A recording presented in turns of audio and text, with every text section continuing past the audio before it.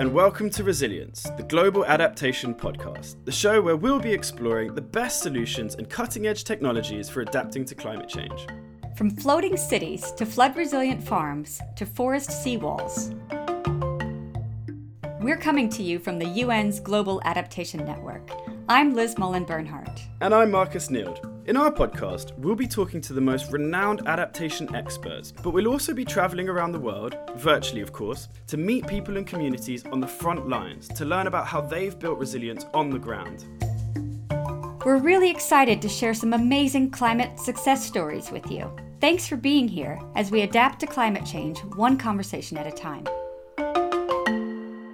2021 has been dominated by a few major crises. The climate emergency and COVID-19 have collided and rocked societies all over the world. At the same time, 2021 brings an unprecedented opportunity to build back after the COVID pandemic while doing something about the impacts of climate change. In this episode, we'll talk about how resilience towards one crisis can lead to more resilient societies in general, ready for other kinds of shocks. And there are some pretty neat examples of how COVID-19 recovery plans are being integrated into schemes to address climate change. Let's take Pakistan. The government has employed 65,000 people who lost their jobs during the pandemic to plant trees to both mitigate and adapt to climate change. It's part of their ambitious 10 billion tree tsunami program.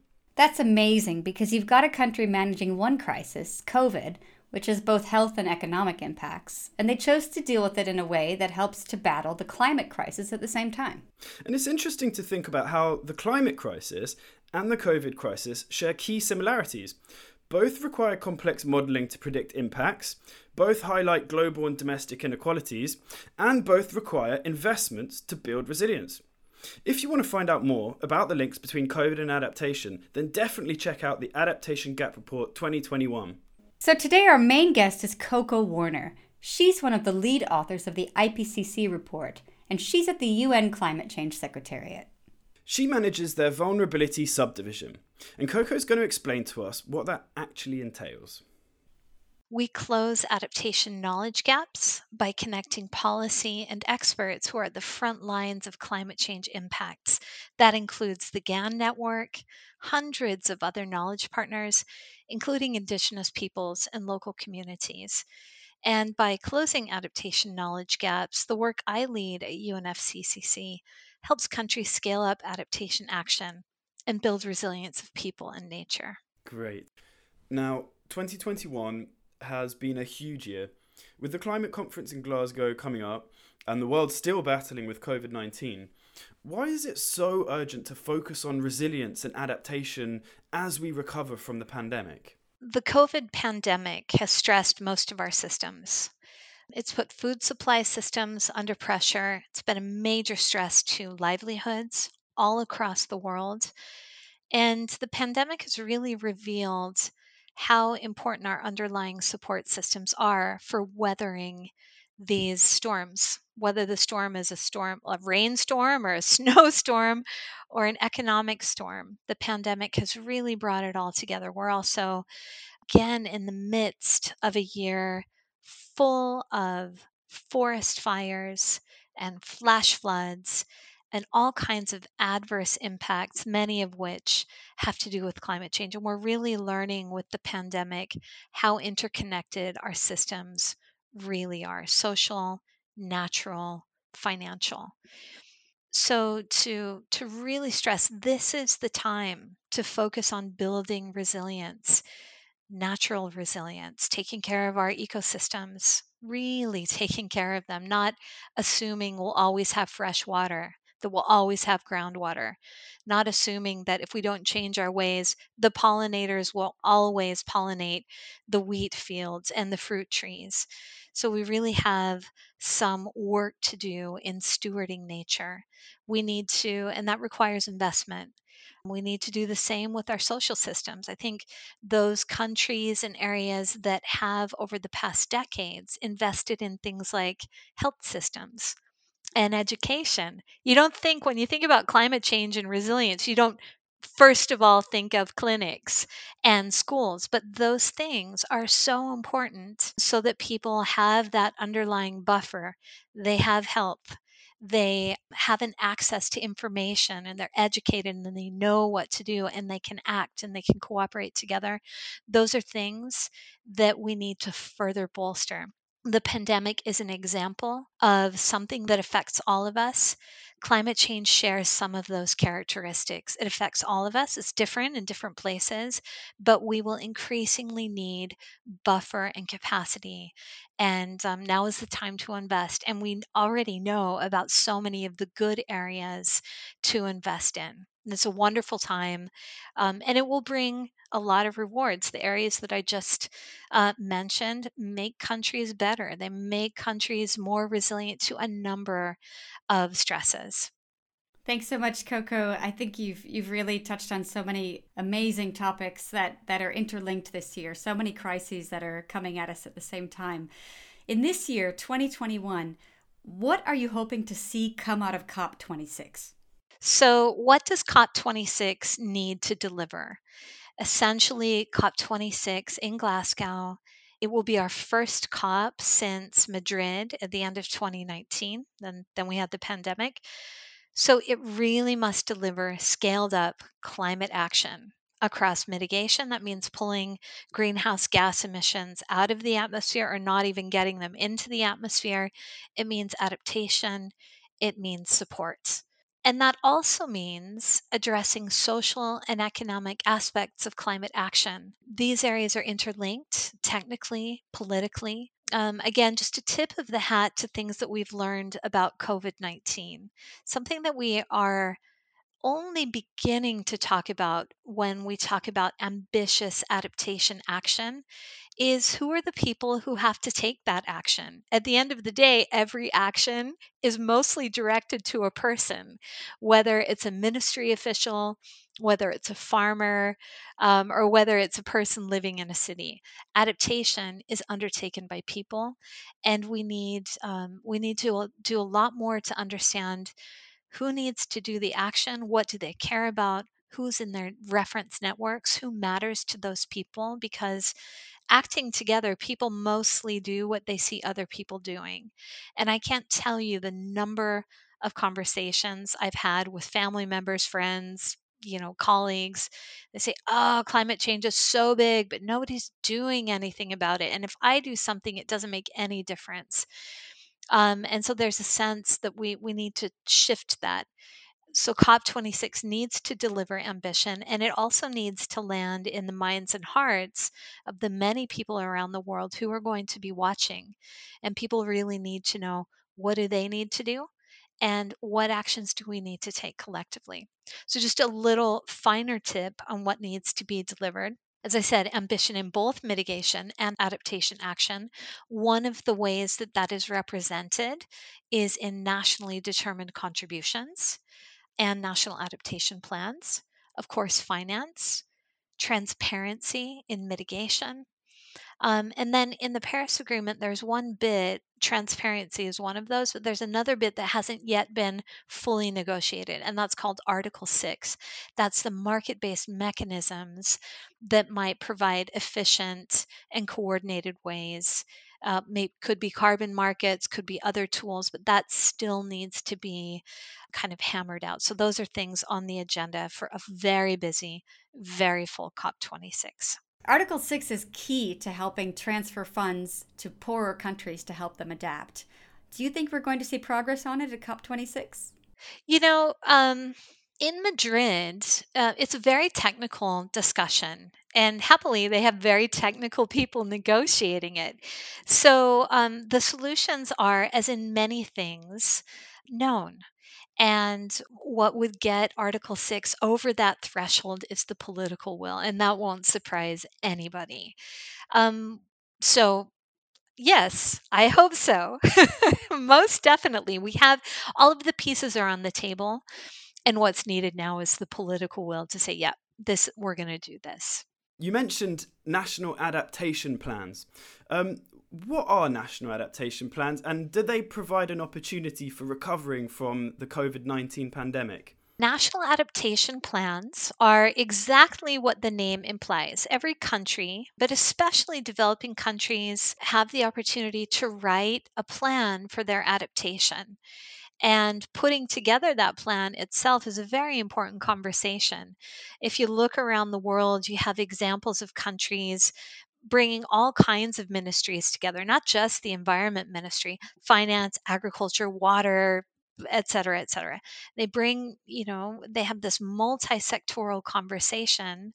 What are the challenges and what does our country prioritize to make those adjustments so that, you know, the action will be commensurate with these impending climate change impacts. So, a national adaptation plan, let's say you're a developing country, the UNFCCC has a financial mechanism. One of the parts of that landscape is called the Green Climate Fund, and the GEF as well. UNEP stewards the Global Environmental Facility. So when a country creates a plan that can actually have lots of detail in it, and that detail lets finance institutions know what a country's priorities are. And the UNFCCC, as many United Nations processes, is led by countries.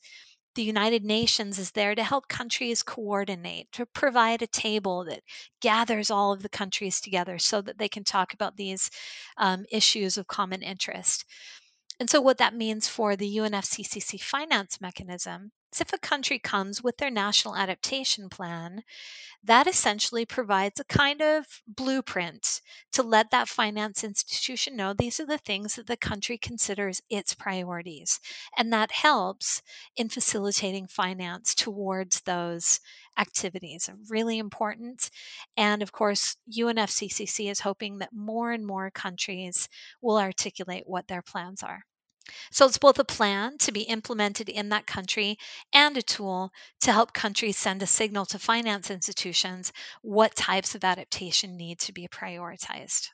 Coco, I'm curious to know, what do you think is the single biggest thing in adaptation right now that no one is talking about? I think one of the most important things in adaptation that no one is talking about is people who have to adapt and what they care about and what gets in the way of adapting in specific terms. So there's a bit of a bundle, but people are trying to get through the day. When I was a researcher, I spent many years out in countries. Sometimes I was on farms, sometimes I was on boats with people who were fishing for their livelihoods in tons of meetings. And when people talk about their lives, they have lots of things in common. They're trying to get their kids through school, put food on the table, make sure there's medicine for their kids and their parents, and maybe save a little bit for a rainy day. That's common everywhere. And all of us are confronted by climate change impacts in different ways. And here we are in the international world dealing with countries and talking about adaptation plans. And what happens or what needs to happen is that those plans are taken up and that they're implemented. So, in the work that I lead on adaptation knowledge, what we need to know is what knowledge is actually relevant. What bits aren't known that would be relevant for any of us who actually need to adapt? And I think that's the big piece that's missing. Because we're talking about resilience and COVID, let me give you an analogy. I've been reading a lot of research papers coming out lately about social norms and COVID 19 measures. And when you think about the pandemic, public health officials often talk about maybe 3 or 4 really specific things. Wearing masks, we've all been confronted with that recommendation. Getting a vaccination, some people do, some people are hesitant. Keeping physical distance. If you're waiting in a line, you make sure that there's a whole bunch of space between you and the next people. And then similarly, maybe staying at home and not circulating among large groups of people, things like that. Very, very specific. Now, some people do those things and some people don't. But what we're learning is the success of the policies, the public health policies, depend a lot on the people who have to take them up. If everybody gets vaccinated, or if everyone complies with wearing masks or keeping physical distance, there's a desirable outcome. And that's what policymakers want. And so in the last year or so, public health officials have been trying to find out more and more about why do people do what they do? Why do they follow the policies or why do they not? And my guess is that's what we're going to need for adaptation. That means we need to get more specific and to take advantage of our amazing networks and find out more. What do farmers care about? What do people care about when it comes to a variety of behaviors in cities? When it comes to heat, what do people care about in coastal communities? Let's say you've got mangroves, and one solution is to keep the mangroves in place and to protect them. But we don't do that all over the world. What would it take? And my guess is that that's going to be the next generation of our work in adaptation. Get really specific, understand what's important for people, and then do the work that will help socialize policies that are intended to keep everybody safe and thriving in the face of all of this volatility. Coco, you've touched on some great points there, and I think that really comes down to the heart of how we are trying to communicate around adaptation, to take some of the fear of change out of it, right? But this is what you do when this happens. This is what you can do to prevent this from happening, right? And being very specific and supporting people to go in the right direction. I love that message that you've put out there, and we love working with you to help make that happen. Coco, how can our audience find out more about the great work that you're doing? Where would you like to point them to? Yeah, thank you so much. So, at the United Nations Framework Convention on Climate Change Secretariat, we do all of this work with so many stakeholders, including the GAN network, which we appreciate so much. So, you can go to our website, unfccc.int, or you can just use a search engine and put in UNFCCC Adaptation Knowledge Hub and become a partner. Takes about 2 minutes. It's really easy. And then you'll get in touch with me and my team. But we really love when partners from all over the world join us, tell us what they're doing. We share that with all of the parties. Those are countries of the UNFCCC. And we would just welcome active engagement. It may mean if you're a university student participating in a project with countries to close adaptation knowledge gaps. We've had some wonderful modeling of sea level rise in the Seychelles done by University of Michigan students, just to name one of a dozen examples. Become an active member. Come to our meetings, share your ideas. Let us put you in touch with countries who may have questions. And that's how you can get engaged. We would appreciate that so much. Coco, thank you so much for joining us today. It's been a real pleasure to speak to you. We've heard about national adaptation plans. We've got a little bit of a taste of maybe what we can expect at COP26. Coco, thanks so much. It's been a real pleasure. Yeah, same for me. Thank you, and good luck with all your important work. Thanks, Marcus. Thanks, Liz.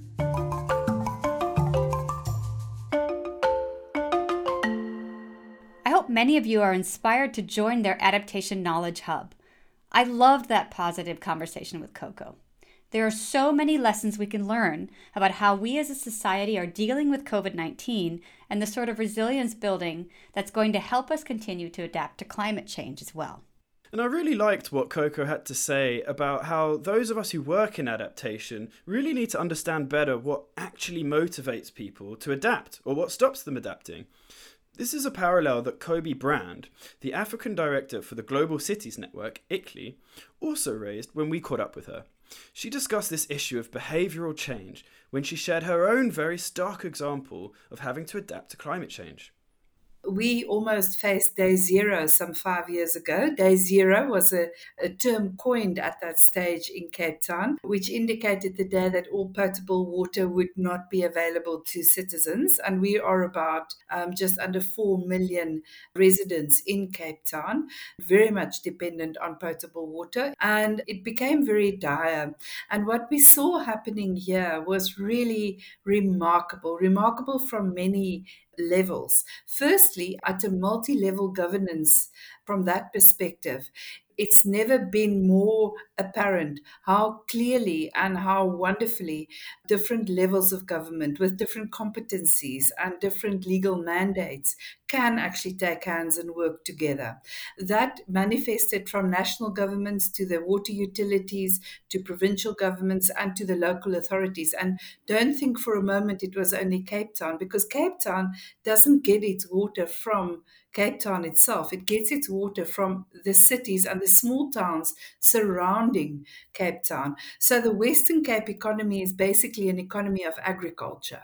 And many of these individual large farmers had to give up their water rights and their allocations in order to bring more water into the city of Cape Town to serve and keep the taps running, literally, and to serve the citizens of Cape Town. So it was really a whole community taking hands. And the other remarkable aspect of it is that people always say behavioral change takes a long time, and it's a very difficult thing to achieve. I also believe it. I preached that myself. I said, be patient. People take a long time to change and get used to new things.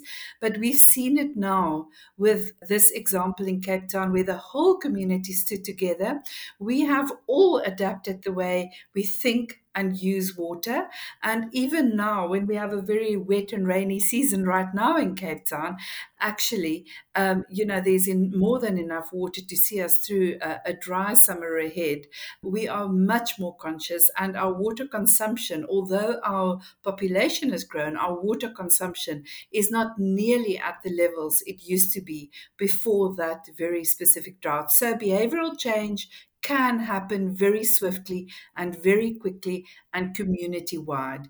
And we've also seen this very same thing happening in COVID responses, that people also thought that it's going to take a long time to adapt to a new type of normal. Not that we're anywhere near there, but these changes are possible, and people are actually resilient, and they can actually adapt to change very, very quickly.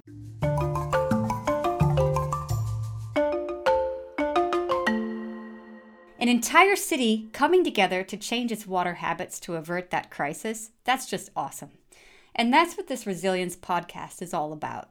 Highlighting and celebrating how people can and often do adapt very quickly in the face of a crisis, and can emerge stronger from it. Thanks for listening. There are more adaptation success stories in our other episodes, so please do listen to those, subscribe and share. We're Liz Mullen-Bernhardt and Marcus Neild, and you can find out more about our organisation, the UN Global Adaptation Network, in the show notes. This has been Resilience. Keep adapting. Penny Dale is the producer,